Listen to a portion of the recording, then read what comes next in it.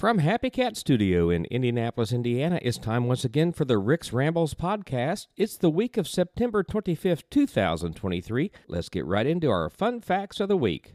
Fun facts. Well, fall has arrived. The apple orchards are open. We're drinking cider. It's all about apples in the fall for some folks, and I certainly appreciate that. I do like a good apple, and I love cider. What better time to take a look at one of America's folklore legends, Johnny Appleseed? Unlike Paul Bunyan, Johnny Appleseed was a real person. His name was John Chapman, and today's fun facts are all about Johnny Appleseed. Number one, he was a child of war. Born in Leominster, Massachusetts on September 26, 1774, John Chapman grew up in the midst of the American Revolutionary War, in which his father served as a Minuteman at the Battle of Bunker Hill and helped construct the defenses of New York against British invasion with George Washington. While his father would survive the war, John's mother did not, dying in childbirth in July 1776. In 1780, Chapman's father returned home and began to teach his son farming. Well, we often think of Johnny Chapman or Johnny Appleseed as a meandering planter, but he really wasn't. He was an orchardist and a nurseryman, and by the early 1800s, he was working his own orchards. While his legend imagines him as a messy nomad, in reality, Chapman was much more pragmatic. Frontier law allowed people to lay claim to land development through the use of a permanent homestead. Such a claim could be made by planting 50 apple trees. So in his travels through Pennsylvania,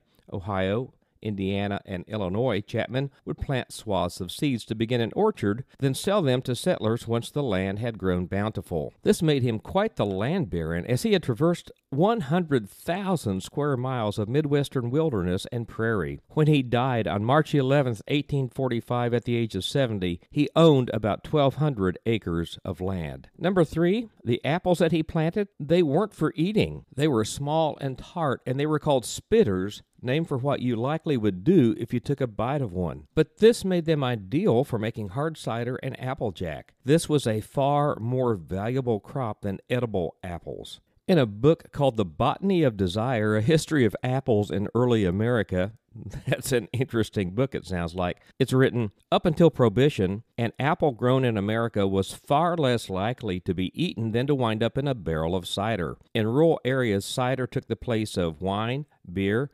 coffee, tea, juice, and even water, because water could house dangerous bacteria, but cider was safe. Well, I think we've all probably seen pictures or drawings of Johnny Appleseed, not pictures, and his signature look is pretty true to life. Chapman was often noted for his threadbare clothes and preference for bare feet, but these eccentricities may have been offerings of his faith. The Church of Swedenborg, also known then as the New Church, a Christian denomination established in 1787. The second part of his signature look, that sack of apple seeds, was most definitely accurate. Because the church forbade members from harming God's creation, I love that, Chapman became a vocal animal rights activist and a vegetarian. He also refused to use grafting to create his orchards, believing that this growing technique physically hurt the plants. So he carried a large sack of seeds everywhere he traveled. However, we've often seen drawings of him in a tin pot hat that has never been authenticated. Well, speaking of planting seeds, he planted no metaphorical seed. Another strongly held belief of Chapman was that marriage was not for him.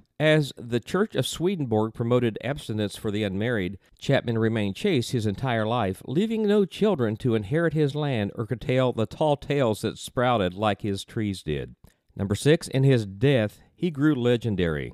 Although some say Chapman had picked up his nickname by 1806, it wasn't until after his death in 1845 that the legend of Johnny Appleseed really took off. Considering his distinctive look, uncommon views, and contribution to the settling of the frontier, it's little wonder his legend proved so powerful. Of course, over the years, he was made to seem less a businessman and more of a planter, but he actually was both. And number seven, remember we talked about his apples were mostly for hard cider and applejack?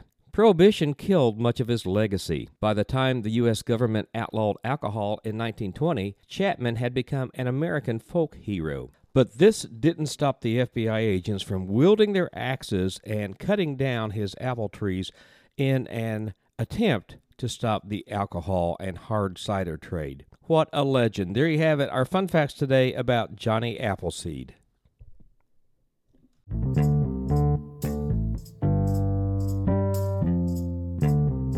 Well, this week's good news story is going to start with me saying something that's probably not going to be good news to some of you all, and that is it's time to start thinking about Christmas. Believe it or not, it's not that far away. Part of that comes from my role as a pastor, where I have to be thinking months ahead as far as what we're going to be doing at church and so on. But I remember last year at Christmas that our church reached out and really helped some families in need, and I stumbled across this story about a group of people called Layaway Angels, and it has really spoke to me, and I want to share it with you. A beautiful new trend took over during the 2022 holiday season. Anonymous do-gooders paid off other people's store layaway accounts as an act of kindness. Lisa, a single mom with paralysis, was the beneficiary of one of these layaway angels. Months ago, she had put toys and clothes into a layaway program at Burlington. It was a tough year, and by Christmas, she still didn't have the money to purchase her children's gifts.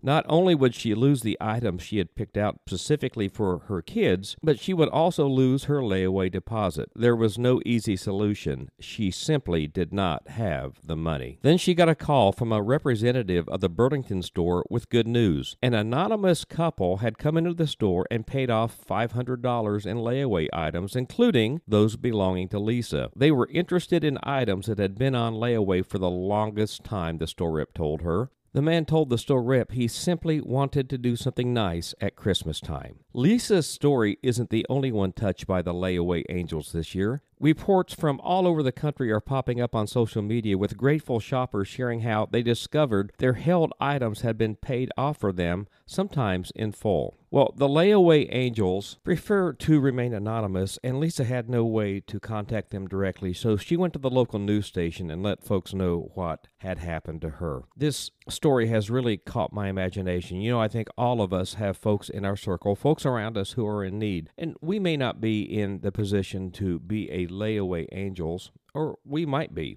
But I'm sure there is something we can think about doing with Christmas coming up to help make the world a little better place. Today's good news story.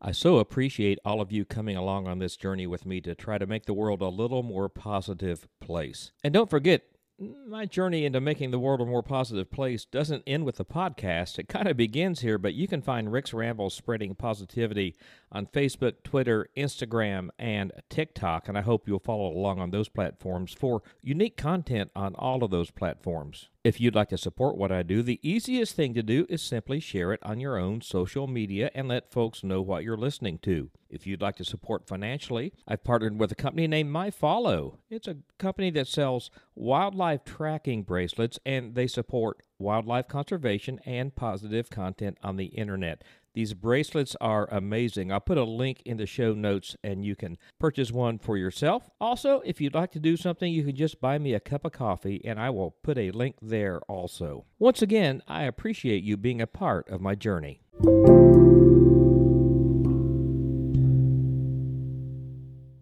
This week, we are celebrating National One-Hit Wonder Day. I love one-hit wonders. I am just fascinated by the whole culture of one-hit wonders and how some bands, some absolutely stellar bands, only manage to have one hit and then fade off of the face of the earth. So today, we're going to go back to the 1970s. I'm going to run down some of the best one-hit wonders of the 1970s. Up first, In the Summertime by Mungo Jerry. They were truly a one-hit wonder here in the States. They hit number 3 in 1970 with In the Summertime. I love that song, but they were a big deal in Britain and the British Isles and in Europe. They had lasting success there, but they only had that one hit here in the States. Up next, Love Grows Where My Rosemary Goes by Edison Lighthouse. I love that song. Who Remembers the Rapper by Jaggers? 1970 was an interesting time in music. We were coming out of the 60s. 1970s music was just developing, and I think that song may have came out a little too early to give them true lasting success. But what a great song. 1970 was such a banner year for one-hit wonders. The top charts were just full of one-hit wonders, including Ride, Captain Ride by Blues Image, a bluesy, funky sound. By the way, I saw an interview with Donald Fagen, who credits Blues Image as giving him part of his vision for Steely Dan. Spirit in the Sky, a Jewish gentleman singing about Jesus. Perhaps the most unlikely combination. The 1960s, late 1960s and early 1970s were all about a search for spirituality. I love that time in our culture. Jesus Revolution is a great example of that, and that's one of those songs. Vehicle by the Ides of March. Who remembers Mr. Big Stuff by Gene Knight? Dancing in the Moonlight, King Harvest. Chevy Van by Sammy Johns, 1973. You were nobody if you didn't have a customized Chevy Van. Stuck in the Middle with You. Perhaps one of the best one-hit wonders of all time, maybe. Some say it was a novelty record. I don't think it was. Kung Fu Fighting by Carl Douglas. Seasons in the Sun, Terry Jacks. By the way, was Terry Jacks really a one-hit wonder? Well, only kind of. Because he had one hit as Terry Jacks with Seasons in the Sun, but he and his wife were the Poppy Family, who also had a hit with Which Way You Goin', Billy? Who remembers that one? 75, we start kicking in the disco era with The Hustle by Van McCoy. And although on stage I play mostly folk and bluegrass music, I have to tell you, I love disco music. I sincerely love it, and I miss the disco days. Who remembers Afternoon Delight by the Starland Vocal Band? Play that funky music by Wild Cherry, and I'm going to wrap up the list of the best one-hit wonders of the 1970s with Turn the Beat Around by Vicki Sue Robinson. What's your favorite one-hit wonder of the 1970s? I would love to know.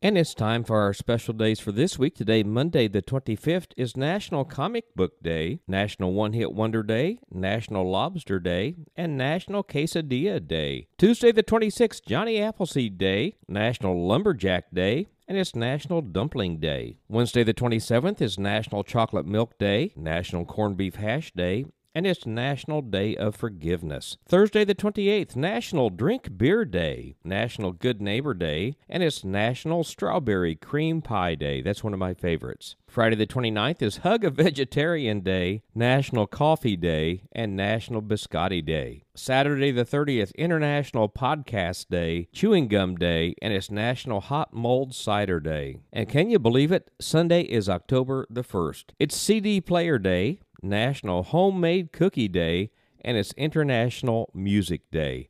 And that's going to wrap it up for this week's edition of the Rick's Rambles podcast. I hope you've enjoyed your time with me, because I've sure enjoyed my time with you. Please take a moment, share it on your social media, let folks know what you're listening to. And until next week, be kind to as many people as you can, as often as you can. We'll start right now, and we'll make the world a better place.